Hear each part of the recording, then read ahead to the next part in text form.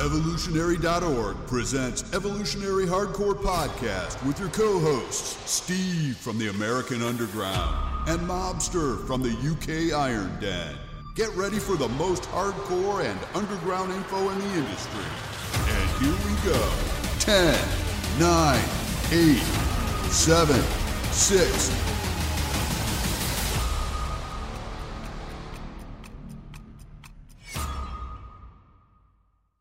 Evolutionary.org hardcore podcast coming away. Steve Schmee, and of course, the mobster in the house.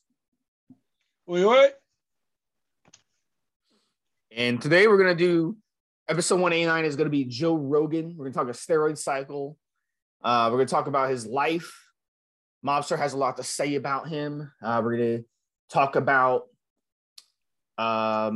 his steroid cycle. We're going to talk about two steroid cycles. Steroid cycle he ran maybe when he was a little younger, because he's now 54, so he's getting up there. And we're going to talk about what we think he could be.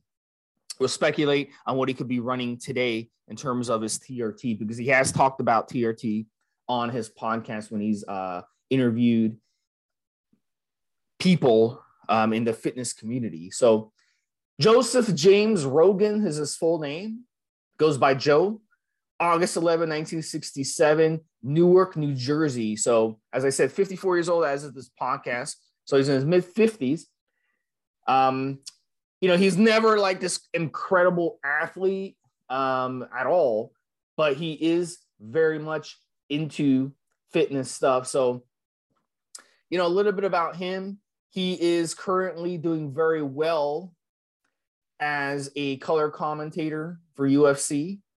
He's doing well as a host of the Joe Rogan Experience podcast.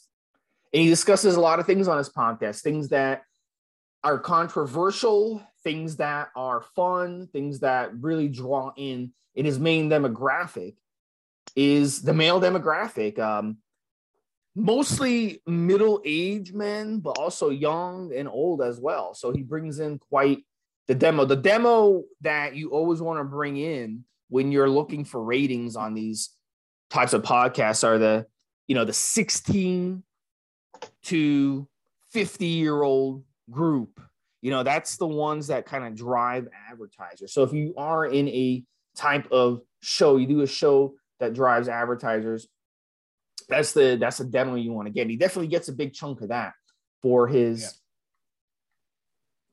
in his thing. He's also done stand-up comedian. He's also done acting, and he's also done a lot of television work as well. So I bring in Mobster to touch a little bit about that, and then I'm going to kind of get into his early life, because it's always interesting to hear, Mobster, how they started out. And he has a couple of years ago signed $100 million contract for his podcast. So it's really something that he's found his niche for sure, and he's been successful at it. I'll jump in here now, Steve. So one of the things that we do with the pre-show research is you look at other websites for sources of information. As an example, there's one website gave a gross of $100,000 per episode being earned by the web, by the actual YouTube channel and other channels that he puts it out on, as of March 2022 for that statistical information. And according to February 2022, that's this year as we do this podcast, 1 million downloads a month, Steve. So there you go. If you're an advertiser, like Steve says, you're looking for disposable income, and Joe is getting it. I would argue, I don't think it's inarguable indeed, Steve, that he's probably the most successful. Part of that reason, guys, as with any of this particular stuff, if you get in at the beginning, if it was crypto, you wanted to be at the beginning. If it was podcast, you wanted to be doing it 5-10 years ago. And Joe, I believe, started it's hard to believe where he is now, Steve, but he started in 2009. And he does, on average, again, this is information from other sources, 3 or so podcasts a week. So that's arguably $300,000 a week being earned by the advertising that is associated with his channel. So there you go, guys. We're looking for it when we do this podcast. If you're out there doing vlogs, videos, podcasts of your own, 5 minutes, 10 minutes, half an hour. If it's cars, if it's drugs, if it's decorating houses, if it's decorating and selling houses, you're looking for a niche, you're looking for a way in. Joe has that secret. He's got it down pat.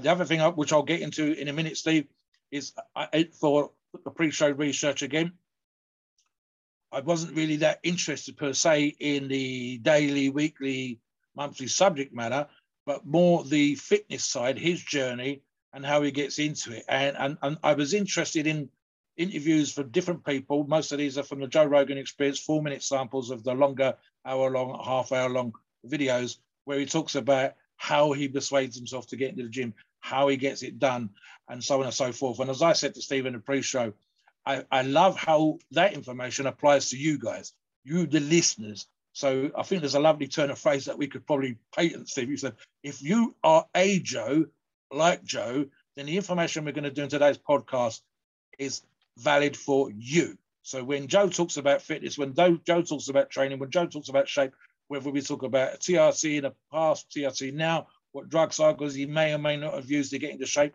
so much of that's going to apply to you. A lot of our podcasts, we're talking about professional bodybuilders, top level athletes. Joe isn't. So much of what we're going to talk about with Joe will apply to you. There's the value, guys. So pay attention as we get into it. Back to you, Steve. Yeah, so let's talk about his early life and ethnicity. Being from New Jersey, those of you who live there, visited, or you have friends that you know from there, big Italian population. They're over there in New Jersey, New York area. He's 3/4 Italian and he's got 1/4 Irish descent.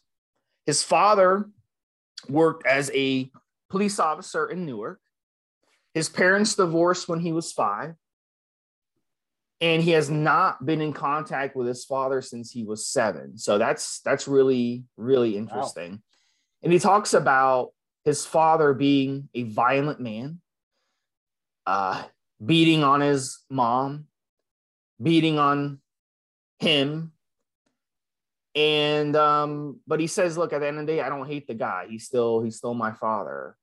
And at the end of the day, he said that, it is what it is. So, sometimes you can look at your childhood and say the negative things that happened to your childhood, and that can become a cycle. It's a cycle. My father was a domestic abuser. He was an asshole. He was a fascist.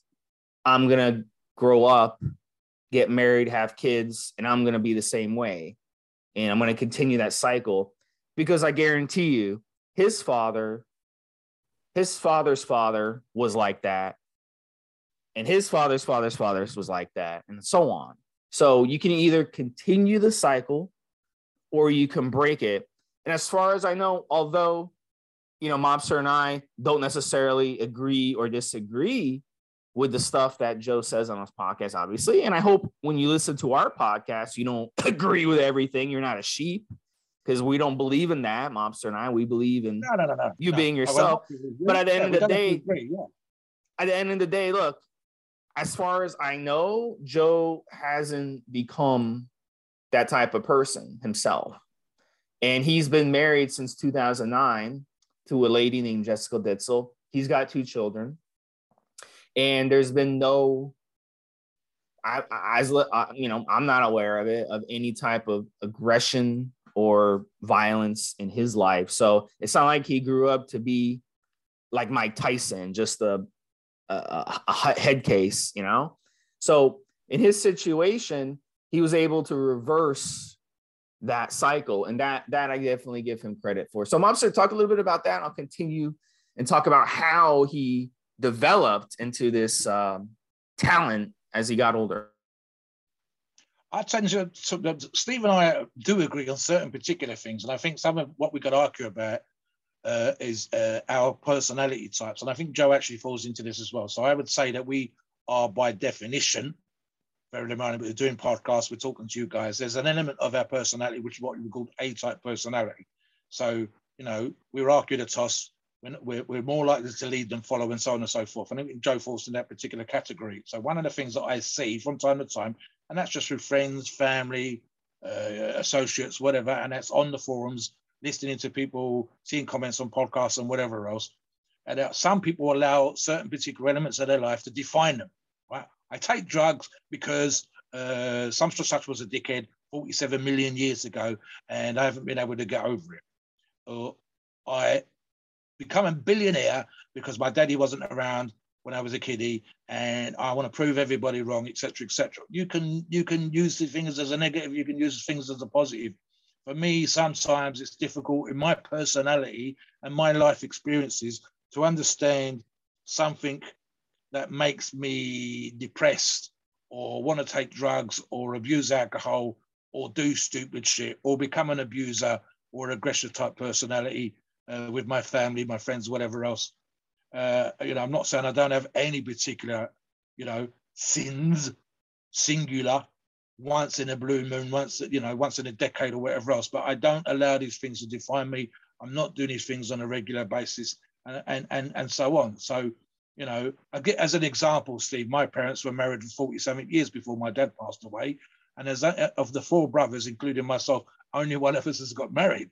So, we should all be married and sticking together 20, 30, 40 years if we're defined by what our parents do.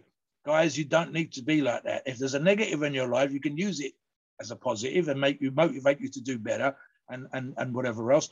And equally, if there's a negative in your life, you also don't need to have it be something like a millstone. So much of the time with these things, and I think I mentioned this on one previous podcast, Steve, it's like, there's a phrase which is called carrying the weight of the world on your shoulders will put the fucking weight down. The only person who's getting truly destroyed by that is you. And sometimes it is literally allowing it to define you, almost making a choice to keep that weight on your shoulders and not put it down. It's less of an issue here in the UK. But again, as per usual, and I've mentioned this in multiple podcasts, we tend to follow the US, where it's almost a comedy thing that's used in programs in the States where everybody seems to need to have to go to therapy to discuss stuff. No, you fucking don't. You just don't.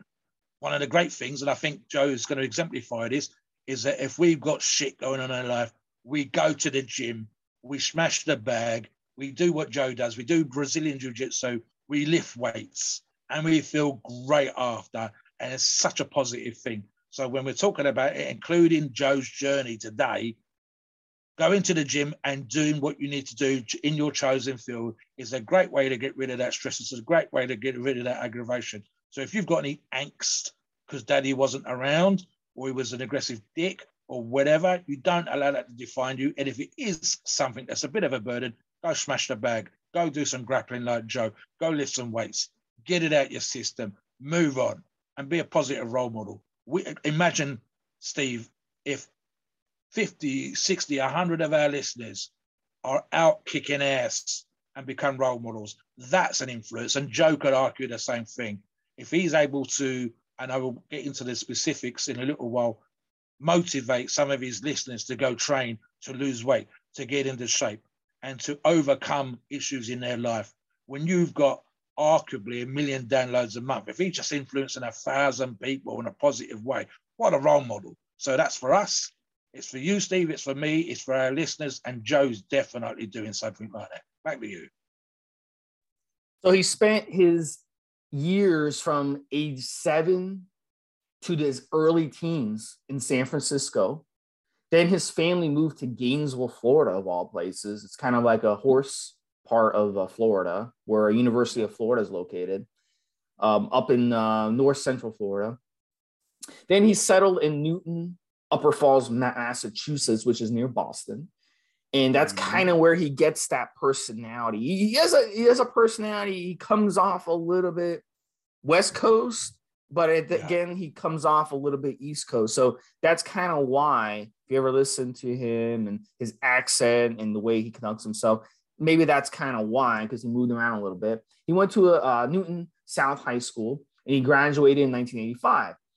And some of the things that he did growing up, Little League Baseball, which is really popular in the Northeast. He did martial arts in his early teens. He said that he was terrified of being a loser as a child. That was his quote. And the reason he got into martial arts was because it not only gave him confidence, but it was also a different perspective of himself and what he was capable of. And he said it was very difficult and it was something he could excel at. And he was pretty good at it. So, and then when he was 14 years old, he got into karate, and then he got taekwondo, karate. It depends on how you want to pronounce it, taekwondo. And then he was 19. He actually won, Mobster, the U.S. Open Championship Taekwondo tournament as a lightweight. Nice. Very nice. So full contact state champion in Massachusetts for 4 consecutive years. And then he actually became a Taekwondo instructor. So very much into it. 2-1 record as an amateur kickboxer. He retired from competing at 21 years old because of headaches. So I guess he got hit in the head a little too many times, which is unfortunate.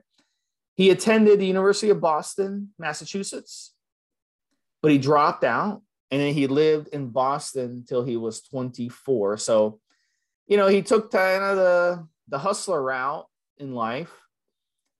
And, we'll talk a little bit about his next career choices that started in the late 80s. But Mobster, you want to jump in? I'm going to jump in here just for literally a few seconds here, Steve. What's interesting for me, especially with the martial arts, with the karate, the taekwondo, and even the Brazilian jiu-jitsu, which is his thing now, is that arguably with certain martial arts, and in fact, me and you have talked about this, I believe, before, with any athletic endeavor that's taken to a certain particular level, specifically competing and or teaching, as he's done, as you've just talked about, there's a spiritual element.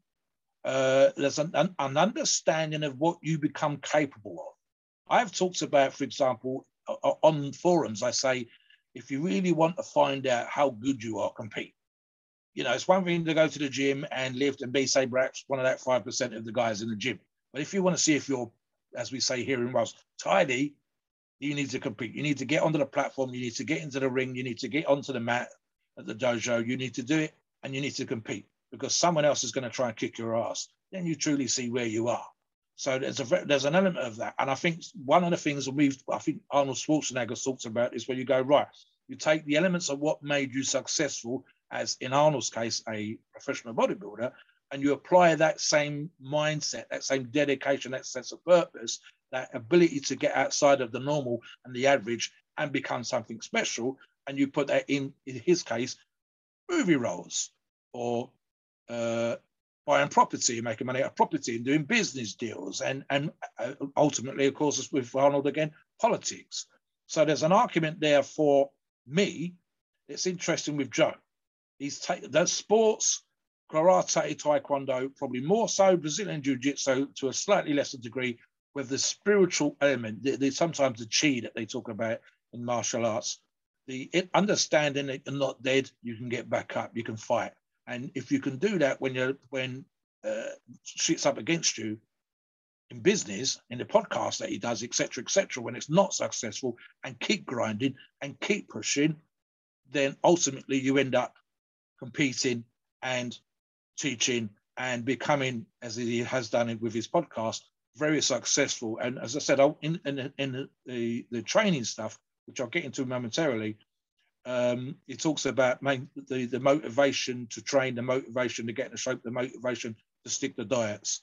So that to me comes from that spiritual element and understanding of what you are capable of. And as a good example of that, we see occasionally these motivational videos, Steve, not for Joe, but for when we see guys that are disabled, male and female, disabled, missing limbs, and they're taking part in Tough Mudders, or they're crawling up a mountain. And you go, okay, so I'm tired when I'm walking up a mountain, and there's this person going past me with stumps, no arms, no legs, artificial aids, and they're passing me. What is my excuse becomes invalid. So the idea, as he says, that he's taken from those spiritual elements of those sports and allowed that mental aspect, the positive stuff's going. If when it's horrible, when it's hard, when it's tired, when it's blah, blah, blah, blah, when you got all your million excuses, when all the stuff of daily life grinding you down, and you still get to the gym and get your shit done, that comes from that spiritual element. So I'm going to get into that specifically in a moment, Steve, but I like that.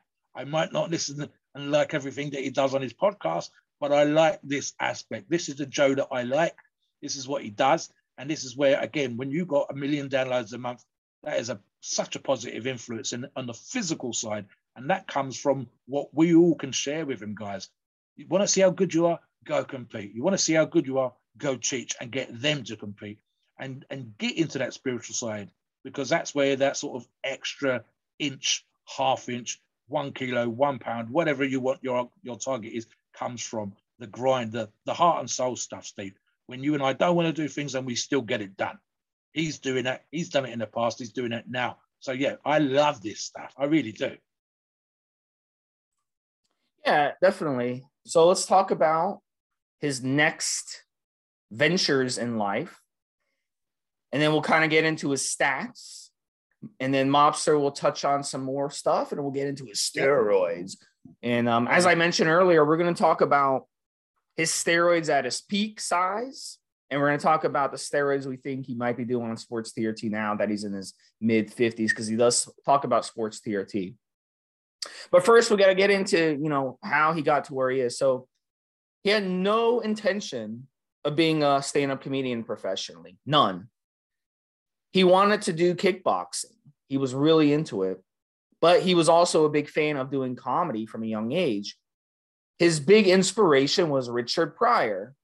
And those of you in the UK, I don't know if you guys know who Richard Pryor is. Do you know who he is? Yep. We know who he is. You guys know. And he, I'll say with Richard Pryor, yeah, he was one of the best, considered one of the best stand-up comedians, especially of his era. Yes. And let's see here. It says that he was always a clown, always making his friends laugh, always making the people at his Taekwondo studio and his gyms laugh. And that's the type of personality he was, for sure. So he did his first stand-up routine in August of 1988 at an open mic night at a comedy club in Boston. Now, I'll caution you, doing something like this is very risky, because you can embarrass the shit out of yourself. Because sometimes, we think things are funny in our own mind. And then when we say it, other people, they don't find it funny. So a lot of these stand-up comedians, they do it and they basically get booed off stage. No one's laughing and they crash and burn. So you have to work on it. It's something you definitely have to work on. And to make ends meet while he was doing that, he was a martial arts teacher at Boston University. He delivered newspapers. He did the old driving a limo thing. Today, instead of driving a limo, what do people do, Mobster? They do Uber, right? Yeah. Yeah. So there's always been that aspect. I know people myself who've been in between jobs, or they're starting a new job, they're not making money yet, who've also done something like that. And there's nothing wrong with that, because there's always a demand for that out there. And it's one of those jobs you can make a steady paycheck with it. He did construction work. He did some PI work, and he started to get some more gigs, at bachelor parties, at strip clubs. He knew how to kind of make that group of people laugh. And, when I was reading this in the pre-show, I started to think of, some of the other guys who did stand-up comedy and how they started out too. And it made me wonder. So I went and kind of looked at how some of the other stand-up comedians also started. Some of the stand-up comedians that are big today, how they started, the Amy Schumers, the Bill Maher's, those types of guys. And I always found it fascinating because you gotta start down there and you gotta kind of work your way up. And once you get to an optimal level, you can start making a fortune selling tickets for people to come out and watch you basically make jokes on stage. And that's the gig of it. What's the name of the host, Steve? What's the name of the host that does Family Fortune in America? Steve something. Family. We don't have it. Yeah, Family Feud? Fortune. Feud, yeah, because it's probably called something different in the States. Steve something, what's his name? Steve Harvey. Yeah, Steve Harvey, right. So Steve Harvey did exactly the same thing because he's actually tried the comedy route before become Family Feud host. And the story goes, he tells this. There's a lovely video, guys. You can find this online. He talks about becoming a comedian and working at it, etc., etc., etc. And the audience, he's crying. The audience are crying, and all they're doing is just changing the set because they're setting up for another show. So his first year, his wife allowed him. He says, she let me, because he could have earned a salary doing a normal job or whatever, but she let me try to become a professional comedian. So the first year, he would earn $150 a week. And he was paying for hotels or whatever. Sometimes he was sending back $30. I think he said the first year he earned $7,000. The second year, he says, I was much more successful. Audience laugh, $10,000. So in other words, I think the average US salary is $60,000 a year now. His first 2 years together, it's about a quarter of that, Steve. That's how bad it was. But obviously, you learn. You are in a crucible of fire, and you learn what works and what doesn't work. You learn, if anything else, which is precisely the point of the show, of course, he's learned how to talk to people, how to read an audience. So whether that's the comedy stuff that Joe does, or whether it's doing the podcast or whatever else, it's tuning in to what works and what doesn't work. And honestly, as you said, if you a fragile ego, you will get booed off. There will be slow lights. There will be jokes that work. You cannot let that stop you. But you have to become successful. Otherwise, get the fuck out of there and go and do something else like flipping burgers at McDonald's. Because trust me, guys, if not many people are going to have Steve Harvey's wife backing them up for 2 years until you start earning $30,000, $40,000, $50,000 a year or more, or get a show like Family Feuds, or get a podcast like Joe's.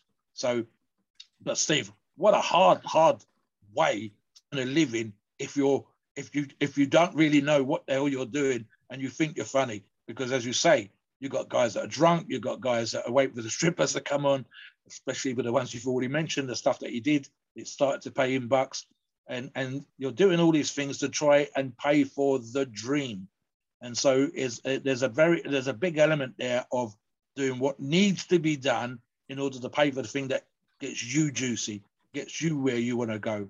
So, I mean, I can imagine that Joe especially imagined himself, as we've already said, that, his karate, taekwondo, competing, that was his dream at the time. Black belt, kicking ass, the next Jean-Claude Van Damme or whoever, versus the journey that took him to becoming the podcaster supreme, the UFC announcer and host, and doing his other things, and a comedian.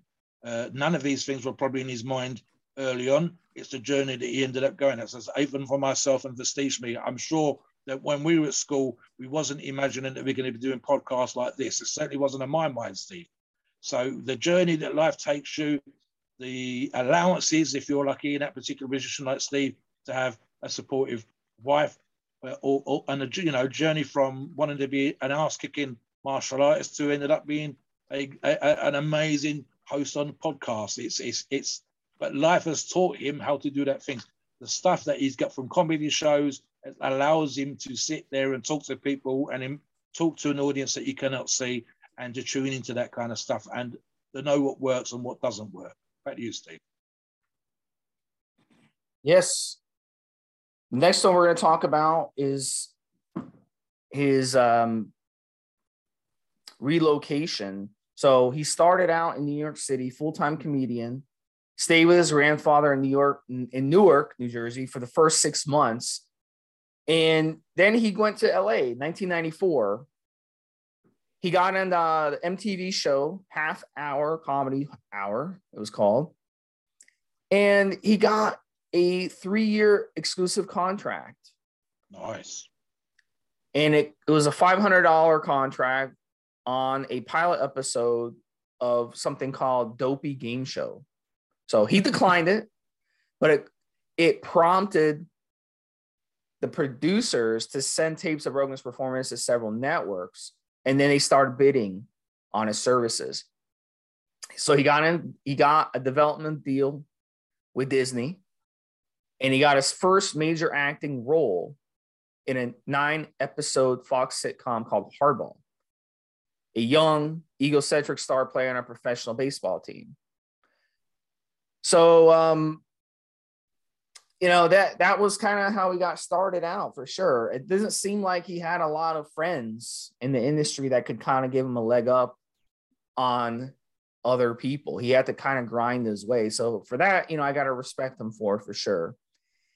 And he started performing at the Comedy Store in Hollywood, and he was hired as a paid regular by the owner. And he performed at this club for the next 13 years for free and paid for the venue's new sound system. So this is kind of how he got, yes, that's what you got to do, man. Like, that's what you got to do. It's either you do stand-up comedy for free or no one will ever hear of you. So at least that way he was able to get a lot of exposure. He then starred for 4 years in the NBC sitcom News Radio. I don't know if you've ever heard of that one, Mobster. As an electrician and handyman at the show's fictional news radio station. And the actor Ray Romano, do you know who that is? Yes. He was actually let go from the cast after one rehearsal, and then they brought Rogan in to take his place. Wow. So he actually got to develop the character in the process. So a dumbed down, censored version of himself. So I can see him playing that role. He also got connections. He befriended Phil Hartman. And Phil Hartman was a Canadian-American actor who was, who's able to kind of help network to him, confided his marital problems with him. They became good friends. He tried to convince him to divorce his wife 5 times, but he didn't want to leave. And I don't know if you heard of that story, but Hartman ended up getting murdered, Mobster, by his wife.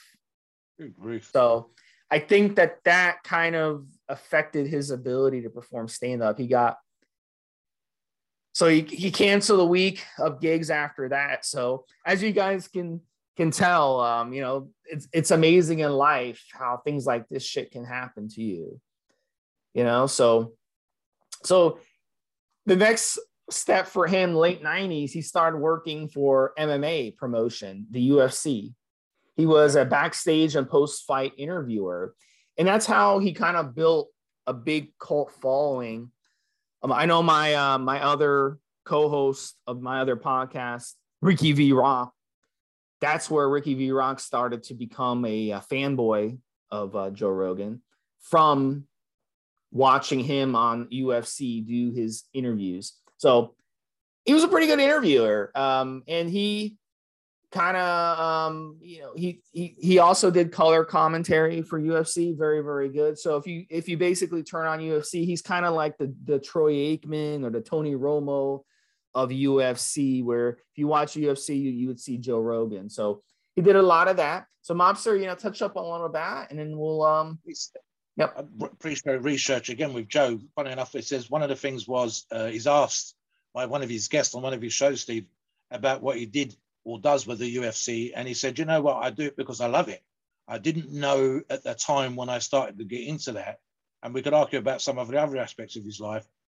He was doing it because he enjoyed it. Because he said, I have no idea at the time when I started to do those things, because I was doing it because I enjoyed it, that it was going to be as big and or successful as it was. So again, guys, this is choosing a passion that doesn't necessarily make you a great deal of cash. And look what we talked about already, doing a comedy show in that store for nothing for how many years? Say 13 years, some ridiculous period of time, which allowed them to buy the sound system. So doing things because he enjoys doing them. Maybe because he's covering his ass with his bills doing other things. But the UFC role, again, did not know how big that was going to become, did not know how influential he'd be, did not realize the impact he was going to have and the rapport that he has with athletes. Something else I made a very quick note of, and it's literally just an interviewer's trick, Steve, is where you quite often plead ignorance on something that you know full well plenty of information about when you're talking to a subject to draw them out. So, for example, I don't doubt for a second that he knows the names, the weights, the fights, etc., the successes, the losses of various athletes when he's interviewing them. But I guarantee you there's times when he's talking to them, and like I said, classic interviewer trick 101 is saying, so tell me about this, tell me about that. You already know about it. You're leading them, you're drawing them out, and you're getting them to spill their beans and to open up and to tell the audience who might not know. And so there's just like that. Joe, obviously, with the comedy experience, it's coming naturally to him. But again, he's chosen to do certain things just because he fucking enjoys them, versus knowing at some point that is it going to become so successful that it's going to be very highly paid, so well known. As an example, Steve, the little bit of show research that I focused on was more to do with his training. I had no idea that he'd done all his acting and TV roles that you mentioned whatsoever. But what a school of learning for him in terms of being out in front of the public, from the comedy shows to knowing how TV works, knowing where the camera is, knowing how to let your personality shine, and then being able to do that in the case of the UFC, where you're up against very physical, very driven individuals, and allowing your personality to shine and to draw them out and to get them to do that and be known probably as much for the acting as you are for being on the UFC. And of course, we could argue it's very macho, lots of machismo, lots of driven people just coming in from just about to go and have a fight, or just got their ass handed to them, or won, or whatever, and you're there with your microphone and they accept you. You are part of that group and you're able to talk to them and come across in a certain particular way. And I would imagine, as I just said, and be very well paid for it. But that wasn't what he set out to do. He's done things in his life that had no real guarantee of earning a great income. It's just that he's done those things with such a passion, such an enjoyment, and with all the learning and experience that different jobs have given him that we've mentioned already to get to where he is, that they've become successful. They've become financially successful. They pay him a great deal of money. I mean, Steve mentioned it earlier on, $100 million for how many years contract for the podcast, for Joe Rogan Experience. That is a serious lump of cash for doing something you probably did for free way back in the day, just because you enjoyed it. I mean, that's just crazy, crazy, crazy. Steve, if it's okay with you, I'd like to talk about a little bit of the fitness journey before we get to the PEDs, especially. Yeah, let's do that. So I just want to add, there's so many Joe Rogan wannabes out there. He's inspired a whole generation of them. Now everybody's doing a podcast about everything. And, you know, like I've been to people's houses and you can hear podcasts going in the background. I talked about it with Mobster earlier. You can hear podcasts going and they just play on a loop, different podcasts, you know, and it's all kinds of different genres. And there's just something about it that people just enjoy. I personally, like, full disclosure, I'm not into the whole like listening to a podcast, which is weird because we do this podcast. So you guys listen to this podcast, but most of you are into podcasts. I'm more into the informational podcast. I always look for information. So I think if I was on the outside looking in, I think I'd be into this podcast that we do because I like information, but I'm not into the whole just sit there and gossip and talk to each other for an hour. I'm not into the late night shows where they sit down and they talk to a celebrity for 10, 15 minutes. You know, it just never interested me, but it's big with other people. And like I said, there's a whole bunch of wannabes out there that are trying to be the next Joe Rogan. And just letting you know, it's, you know, all this competition, you know, are you going to be able to make a living at it? Highly unlikely. So I would encourage anyone who wants to do this to do what Joe did. And what did Joe do? He had to do a lot of different jobs to work his way up. He had to do a lot of jobs for free to work his way up. He had to take a lot of crappy jobs for $500, you know, to work his way up. You see? And he had to do a lot of things he didn't want to do to work his way up. So I would encourage you to do a real job. Do it because you enjoy it. I'll give you one example. Exactly. So why don't you hit on that? Yeah, hit on that, Mobster, and then hit on the next one. I don't drive. I've been mentioned. People can't get their heads around the fact that I don't drive. I've never passed my driving test. I own a car, but the girlfriend drives it. And yet, one of the videos, one of the podcasts I watch on a regular basis is Stradman. He's one of the most successful, certainly in the US, car channels. I believe he has like 7 cars. There's a Bugatti on his drive. He's got the bug killer that's he's just started using. He's building a house right now, which is going to have a 12 or 15 car garage, right? So I don't drive, and yet one of the things I watch on a regular basis is the Stradman on a car channel. And the reason I think the Stradman is successful is the same reason I think Joe's successful. Is, I'll give you an example. Stradman, until he builds his house, he's literally, is one of his things he keeps talking about, Steve, is he owns a sofa and a dog. When he moved into the place, which is rented right now with half a dozen cars on the drive, he has 1 knife, 1 fork, 1 spoon. But he also studied finance at university or college or wherever the hell it was. And so he knows how to move money around. He knows how to make money from the channel. And like most of his money, probably 90% of his money goes on the car, Steve.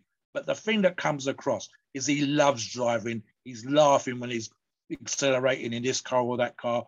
He gets blown away when the cars are refurbed, done up, wrapped or whatever else. And sometimes it's almost a bit too much. But he genuinely likes doing what he does, genuinely enjoys it. He loves when he sees young lads with their cameras filming him, all this kind of thing. And he goes to those kind of gigs as well. He stops there, brings cars. So what we're talking about here, you're making money from what you enjoy. And if people hook into your enjoyment, they share your passion and they feel that passion and that enjoyment. And like the Stradman, like Joe, that passion, and I'll give you an example, Steve, even with myself, I've been awarded or recognized for my passion when I had my magazine, when I was kicking ass in the most competitions, etc., etc. So that become recognized by other athletes, especially power athletes, strongman, strength, weightlifting, Olympic weightlifting, powerlifting, and so on. They would recognize me in my niche, which was grip strength, because I was very successful in what I did. And so, in other words, you had the same level of obsession, the same passion, the same level of enjoyment. You'd spent the same amount of money to go into things, and you become recognized as, quote unquote, one of them. Kind of crazy, but doing what you're doing. So the Stradman's kind of crazy, but he's like those fanboys that he sees at these events. Joe's the same. He's doing those $500 jobs. He's doing stuff for free because he enjoyed the comedy. I enjoy doing comedy. I will do it at free because I don't need the money anymore. And that will allow the club to buy the sound system. I'll do that shit for free because I want the club to have a sound system and because I like doing it. And that passion, the podcast that we do, we're not talking about this stuff just for whatever. We're talking about this stuff because we like what we do. We like the iron game. We like to talk about performance on ice and drugs. We like to talk about, as in Joe, successful people. It's easy to talk about this stuff, Steve. It's great. It's fun. You and I, we're doing this for fun. We're doing it because we enjoy it. So that needs to come across, and I hope that it does come across, guys. And that's how, if you do become successful, that element, if you don't like doing what you're doing and you're trying to have a successful channel, if it's all too much like work the video, edit, to set stuff up, to talk to the camera, to come across in a certain particular way, you won't be successful. I don't think there's a single channel out there where the person's not enjoying what they're doing. Even if, I mean, let's put just the stuff in there. I know that there are channels out there where all that the girls do is model stockings. If that's your thing, you need to be able to enjoy the fact that your legs, modeling stockings is something that you like, and the audience needs to be able to feel that that's what you enjoy. If you're out there and you hate it, it's going to come across. And trust me, it'd be a weird kind of a listener or viewer or follower of a podcast where they can see that the interviewer, the person doing the show, hates it. I can't imagine that'd be successful. So you got to like it. You got to enjoy it. You got to get buzzing off of it. And if you're doing that, you can end up, thankfully, as Joe has, in a position where people will pay you for your passion. They will pay you for your joy. So, yeah, I mean, I imagine, for example, just doing his podcast, he's getting to sit down with successful people, millionaires. But he's had Elon Musk, one of, if not the richest man on the planet, on the other side of the table. He's had top athletes, professional actors, professional commentators like himself, and he's able to, I mean, that's just an opportunity that almost the argument would say is that money cannot buy.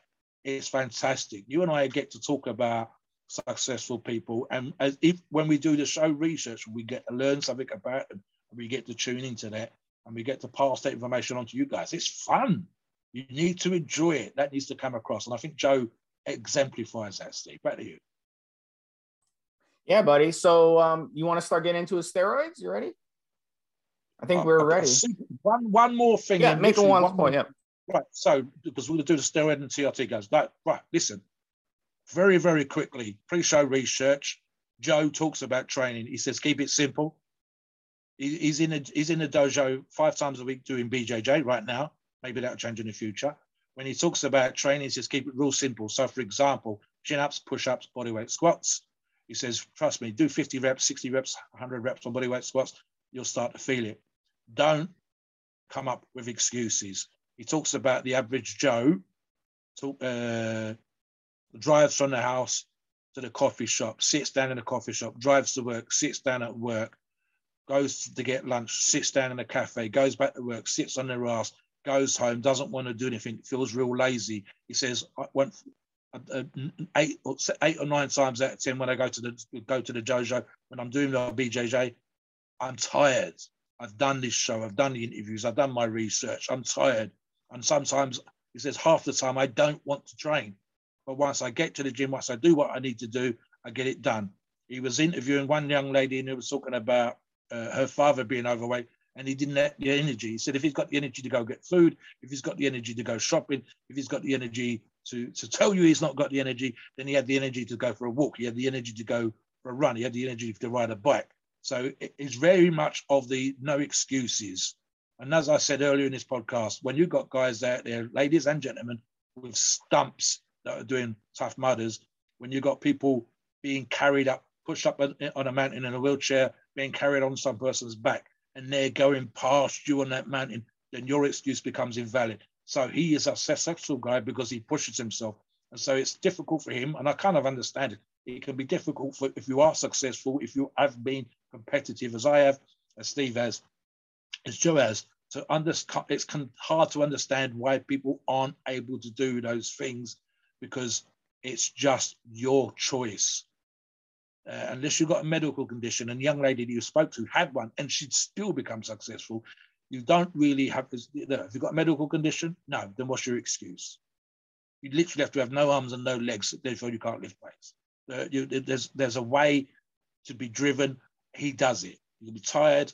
There's something missing. You're aching. You're hurt. Whatever else. You get your shit done. That's what he does in the gym. Now let's get into the specifics, as you say, Steve, of the TRT pre-cycles, cycles now, and especially guys, if you're thinking about doing these things, if you're Joe's age, here's the juicy stuff coming right up. Yeah. So let's first talk about his Taekwondo martial arts cycle. And, his peak stats listed 5'8", 86 kilos, which is 190 pounds, mobster. And so he's not this big 6 foot tall, huge guy like you. He's a little guy, 5'8", 190 pounds, though, is solid. And if you look at pictures of him, he's got some abs on his body, even in his 50s. So he still looks good for sure. So, doing Taekwondo, it's very important you have to be mobile. You have to have endurance for it. It takes a lot of endurance. You got to be, capable of being in flight or fight mode for the duration of that fight. And if you fall out of that flight or fight mode, you're going to find yourself on the losing end of the fight. So I think, some of the steroids you want to avoid for sure when you're doing Taekwondo is tren, because tren destroys your cardio. So tren wouldn't be something that he would mess around with. I think some steroids that cause crippling pumps would be a problem. And I don't think I know, because what happens is when you're doing these types of movements, you've got a good chance of developing some pumps like really, really quickly, and you're striking and you're getting strike. So I think things like Winstrol, Anavar, those are out of the question because of the pumps that you would get on them, and any steroid that increases pumps. So for me, a good steroid stack for someone who wants to do MMA would be a low dose of HGH, human growth hormone. That's going to help you with your recovery from these nasty fights and putting your body through hell. I think maybe something like 2 IUs a day of the HGH. And then I think something like Equipoise, Boldenone, would be really good. Maybe somewhere around 300 milligrams a week of EQ would be really good. That's going to help give you an anabolic and a little androgenic kick, very, very slight. It's a very mild steroid. It's not going to fuck with your cardio. It's not going to fuck with your endurance. It's going to give you some ability to be flexible with not just your training, but also during your fight. And it'll help. It's going to raise your red blood cell count, just like most all steroids do, but it's not going to on the same side give you pumps, give you inflammation in the body, give you all these negative parts. And I think testosterone too, depending on how much you can tolerate. Now, some people can run 200, 300, 400 milligrams a week of testosterone and not deal with water weight. If you get water weight on testosterone and you do martial arts, you can really screw yourself. Because in martial arts, you cannot be carrying water weight on your frame. Very, very important.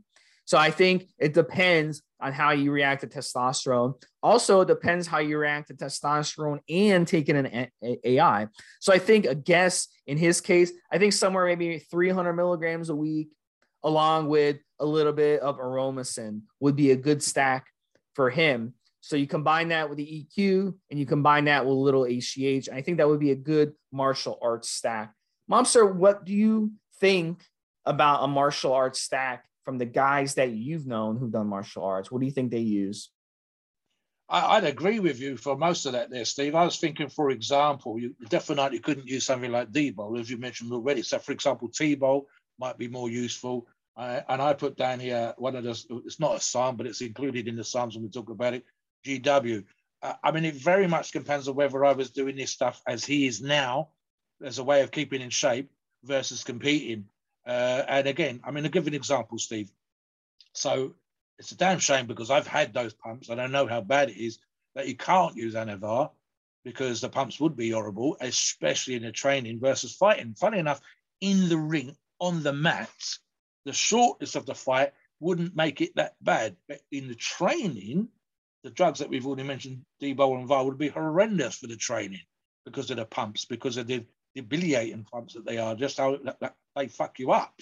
So in the training, they would be horrendous because that's repetitive, that's practice, and that's a couple of hours. Whereas if you're actually fighting, those drugs would be great, especially Anavar, for example, because of the strength and being able to do those things for just a few minutes.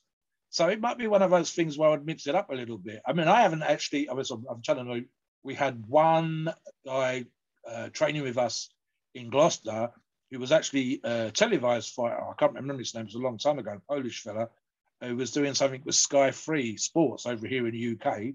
And he came to us to do strength training.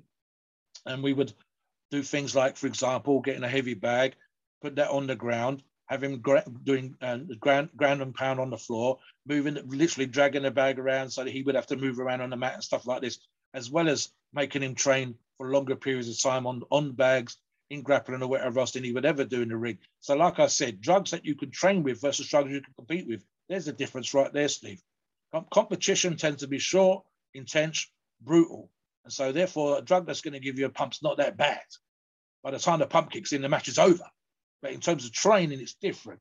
So for example, dosages, Steve, again, most fights are bodyweight, whether it's UFC, whether it's MMA, whether it's Brazilian Jiu-Jitsu, whether it's Taekwondo. Very rarely fighting, especially when you're competing, it tends to be a person of the same body weight, or certainly, obviously, it depends on, again, on the sport or the niche that you're in, whether it's you versus another black belt. But it's rare, for example, to see a heavyweight versus a lightweight. They tend to match like with like, even in those particular sports. UFC, for example, is all weight categories. And therefore, you're looking at, again, drugs, as Steve said, that I would prefer drugs to give me power and endurance versus muscle size. I can think of a world's strongest man that does MMA, UFC type competition. And even he come down from 140, 150 kilos to 120 kilos. And to be honest with you, I'm talking about Mariusz Pudzianowski. Is not the greatest UFC MMA fighter at all, even at 120 kilos, but he looks like a fucking freak when he's in the ring, when he's in the cage. So it's an interesting one, Steve, in terms of what's required in training versus what's required on the day. As an example, when you talked about this before, arguably, because UFC does get tested, MMA does get tested, before testing, I would have chosen the no ester drugs. So testosterone no ester, for example. I would use something like Halo, or I might even use something like Check Drops on the day of a competition or just before a competition for the increased aggression, for the not worrying about, again, the pumps or whatever else, because it's shortness of the time that you're in the cage, you're in the ring, you're on the mat, versus what you do in training. So in fact, it's probably, look at it this way, Steve, perhaps a two structure, like I've mentioned already, training with this particular drug or this cycle versus using different drugs on a different angle on the day for the peak performance of competition.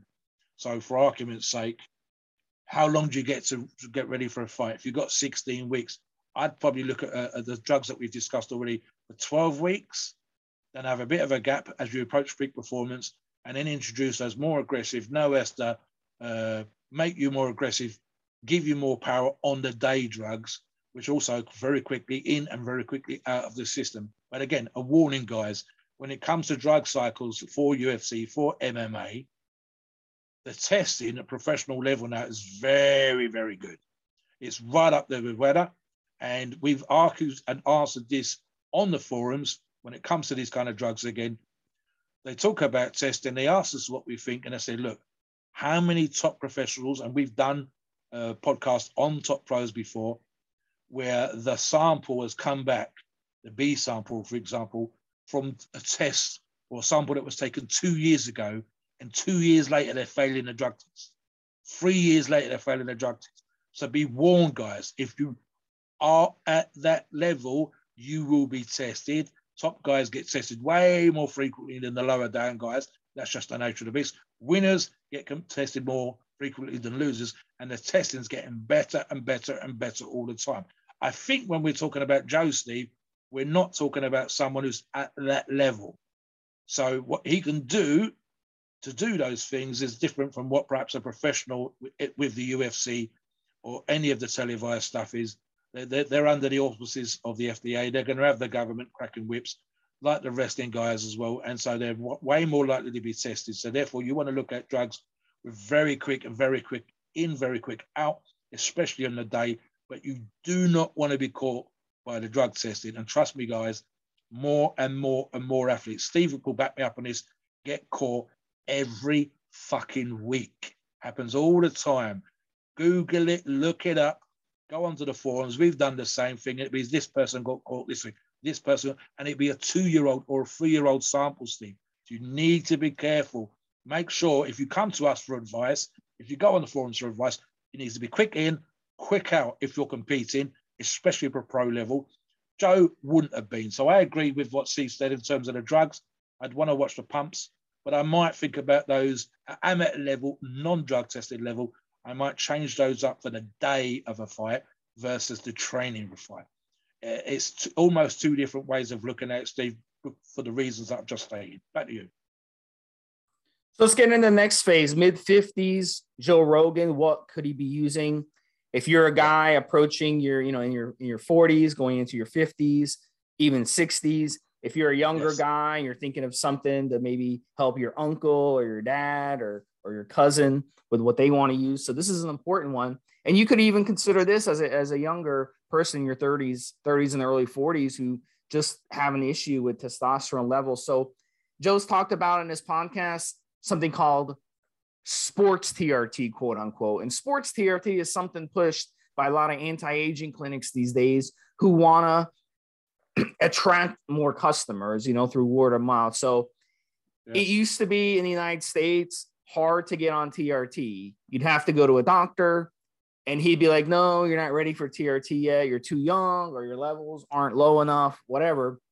So then you go to a different doctor. Then you go to a different doctor. You have to go to 6-7 doctors to find one that would agree to prescribe you. And in some cases, no doctor would agree to prescribe you because he didn't think you needed it. Now in the United States, it's easy as hell to get it. It's too easy. And not only are they, it's a business now. Anti-aging clinics pop up, and the way anti-aging clinics do their thing, and I talked about this, is they're run by businessmen. So if you walk into an anti-aging clinic, you will not see a doctor. Okay. You will see a businessman who's trying to make money. That's what happens. And the way they prescribe whatever they prescribe to you is they send it out to some doctor buddy who they pay on the side in some other state. And that doctor buddy signs a prescription. And that doctor buddy is usually a guy who they're just a shitty doctor, or they could be someone who's like halfway retired, kind of like an accountant who's like 70 years old, who just has a at-home office who you take your taxes to. We've all had accountants like that. Or it could be just a doctor who's been kind of kicked out of his state for being either a shitty doctor or doing stuff that were shady. So, and then they'll be able to hook you up with steroids. So in that situation, they're going to want to give you more than you need because they want to make you feel good and make you happy. So they'll put you on something called sports TRT. So Mobster, touch on that. You want to touch on that? Let's jump in here real quick, guys. If you go off to, and you gently look, the modern age, Steve and I talked about this before on the forums, right? So the argument comes down to, for example, the quality of food, working in an air-conditioned environment, the quality of food, and for whether you buy it in the shops or whether you're eating in restaurants, full of chemicals, chemicals in your water, if it's unfiltered, for example, if you're around polluted sites, if you're working outside and you're driving a truck on the motorway, all you're doing is breathing in filtered versions of the exhaust from every other vehicle around you, including your own, and so on and so forth. So here's the statistical stuff that backs this kind of thing up. The argument becomes that there's more pollution, more crap, less quality of food than there was, say, for example, in 1950. And that's been proven by the government, the American government themselves have actually said, if you take this amount of vegetables and you break it all down, there are less good stuff, less minerals, less vitamins in modern food versus food from the 50s and 60s, grown more organically with less chemicals and so on and so forth.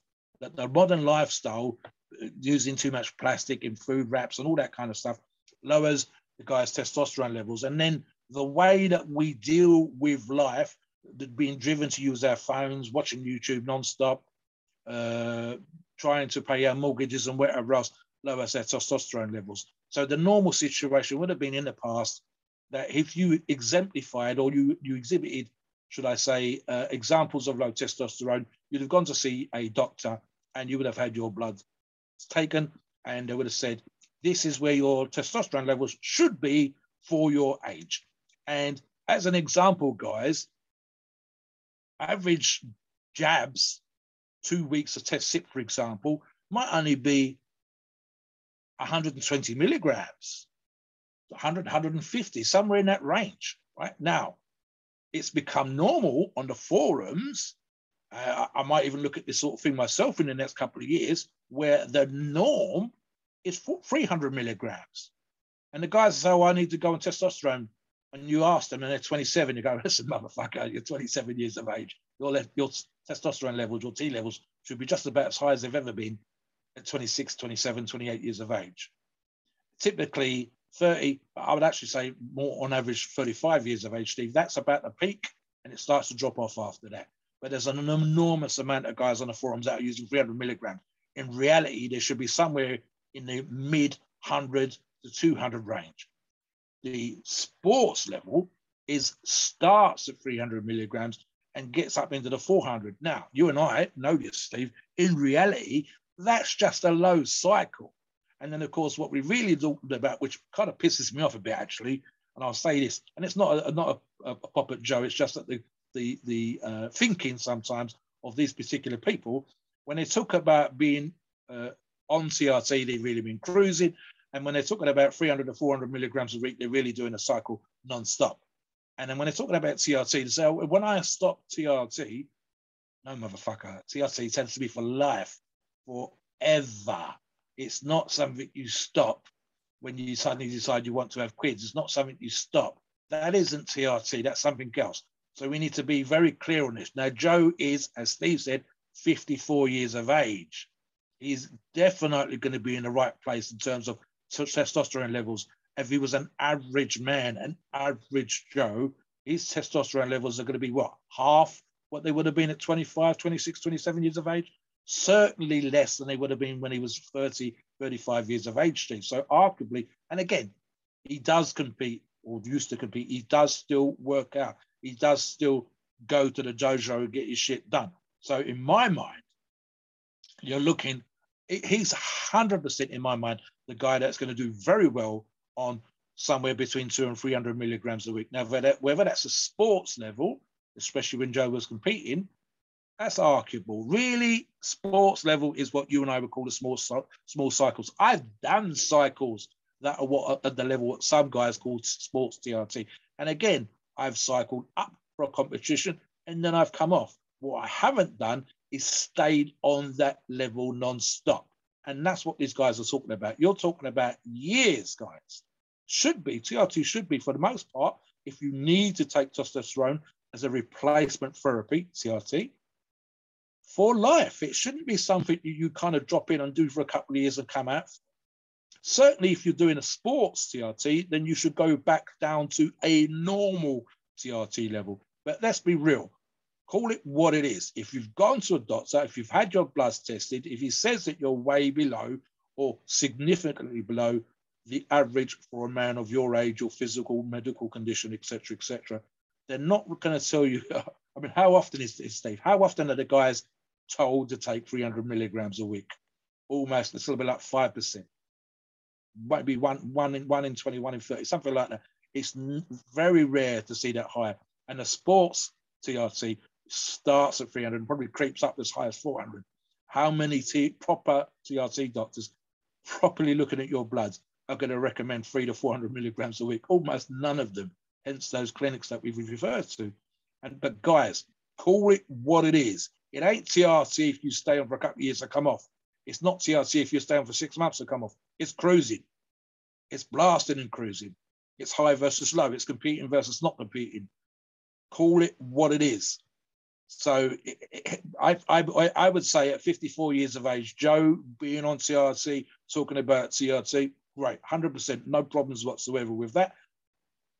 Sports version versus the not sports version, properly dosed versus the making a dose up and going along with what everybody else says on the forum. Oh, we're all on free. How often do you read about guys that are dosing themselves, Steve, that haven't been tested, talking about 100 or 200 milligrams? Almost never. It's always 300. So clarify that for me, Steve. What you see, what you think on that subject yourself as well. And then obviously we can talk about what Joe's doing. Yeah, you summed it up yourself. But let me talk about the risks of doing that much. So really, the point of doing TRT is to replace what your body would normally produce. So in most cases, it's going to be somewhere between 90 and 125 milligrams a week. That's it. Yep. And that's going to put you within what's considered a normal range of testosterone levels, which is around between 500-600 nanograms per deciliter up to maybe 700 or 800 at the max nanograms per deciliter. That's it. And your estrogen levels should not increase on that dosage.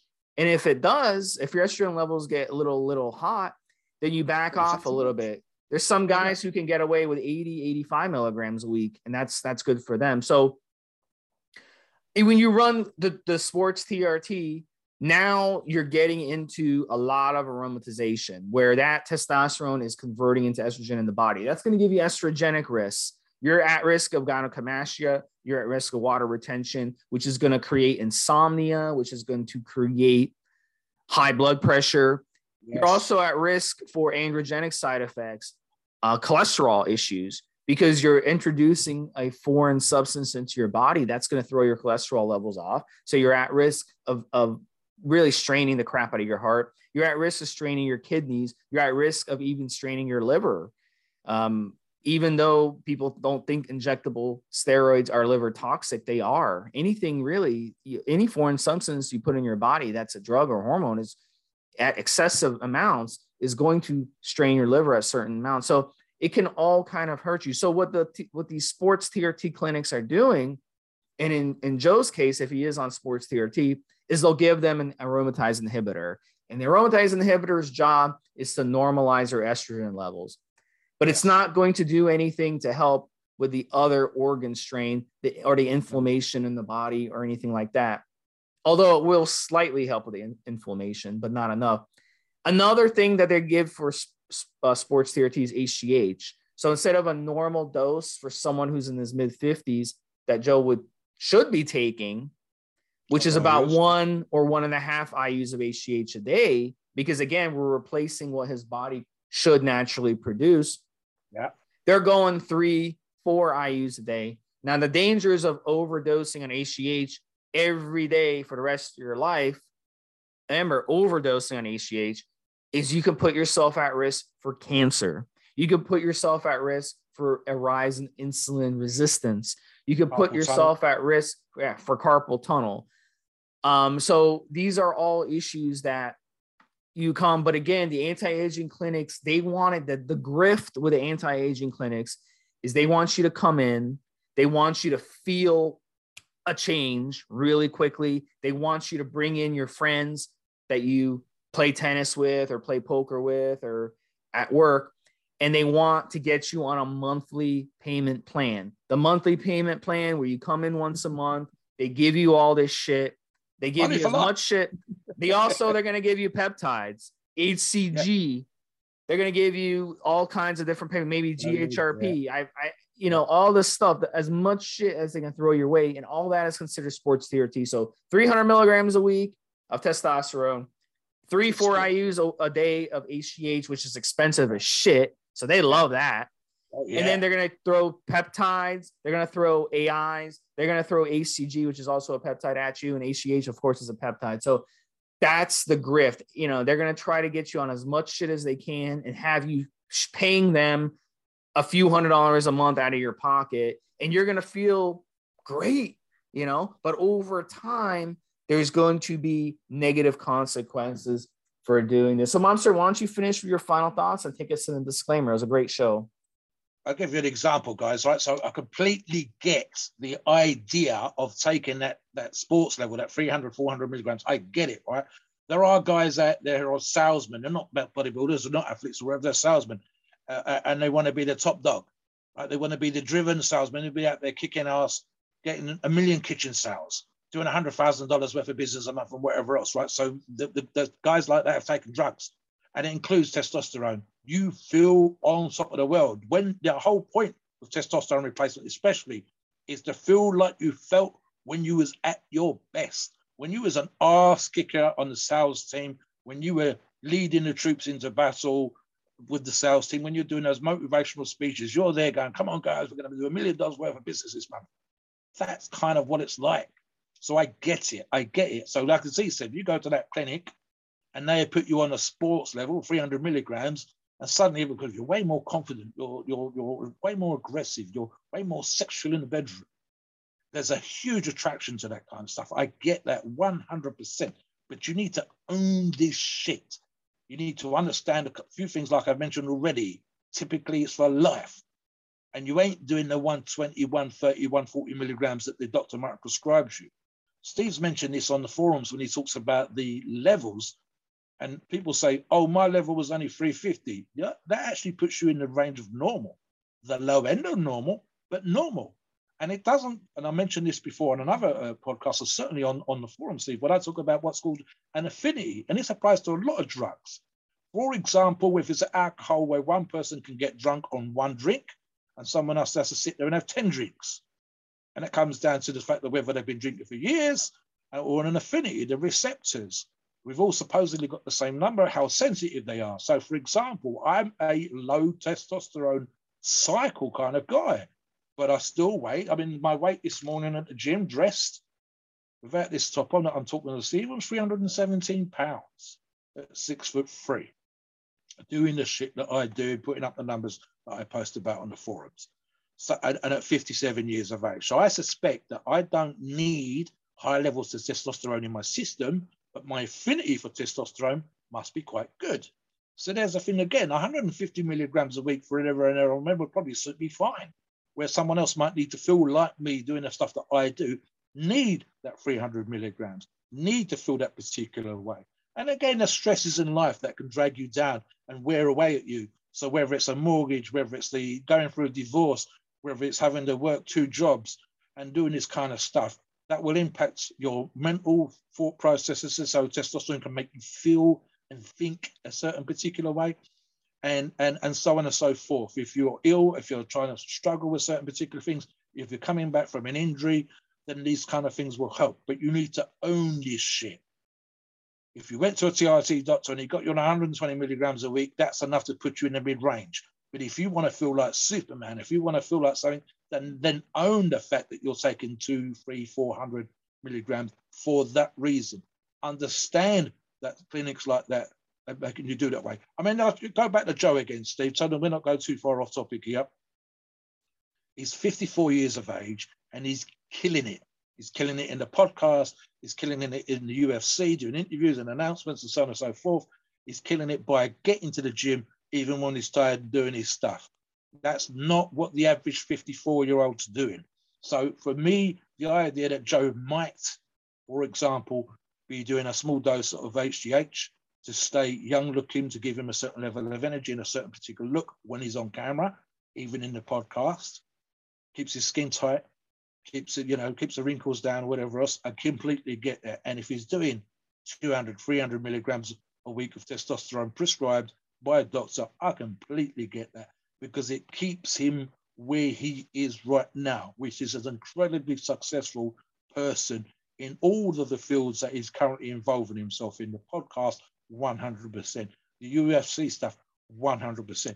And like I said, even if it was just him interviewing the UFC athletes, you are around guys whose levels are enhanced or otherwise high, in a very macho, very machismo type environment, driven individuals, both controlling the sport and in the octagon. So for you to sit in that particular kind of environment, be accepted, you've either be the world's greatest interviewer, or there's going to be a kind of a thing about you, the testosterone thing, where you come across and you are perceived in a certain particular way. Steve and I said, without blowing our own trumpets too much, if we go to the gym, if we do what we do, because of the levels that we've been able to achieve, such as it is, we're not world-class professional athletes, but we've been able to achieve a certain particular level where we are accepted by the other guys in what arguably is a macho / driven / competitive environment. So if we go to the gym, we are seen as serious dudes by those people at the gym. That's how this shit works. It's how it's going to work for Joe. So, I mean, back guys, Joe in his journey has done stuff where he hasn't always been paid well, but he's done it because he's enjoyed it. He's done it because he wanted to and because he enjoyed it. He's done stuff now where he does it for free because he enjoys it. And he's chosen, for example, with the UFC to get involved with something that at the time was small and became big because he enjoyed it, because he was doing martial arts himself, MMA and other sports like that outside of the octagon. And it was something that interested him, and because he'd learned from comedy how to speak and how to get the best out of people. And his podcasts have done the same thing. He started that when no one was doing it, and he kept plugging away and getting better and better with the acting roles, better and better with the comedy stuff, and that enabled him to become a great interviewer. And by doing it and by getting the numbers, attracting billionaires, trillionaires, whatever, to his show, top athletes, top professionals in a multiple series of fields, and they see Joe as one of their own, a driven, passionate individual. Now, whether that at 54 years of age, guys, is down to sports TRT or even an all sensible level of testosterone, I would like to think that if he does those things now, it keeps him where he is.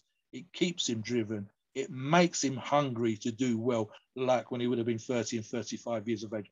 And the lessons that he learned from those other things in the past built him and made him into the person that he is today. But to stay there, to still to continue to be successful, is a difficult thing to do.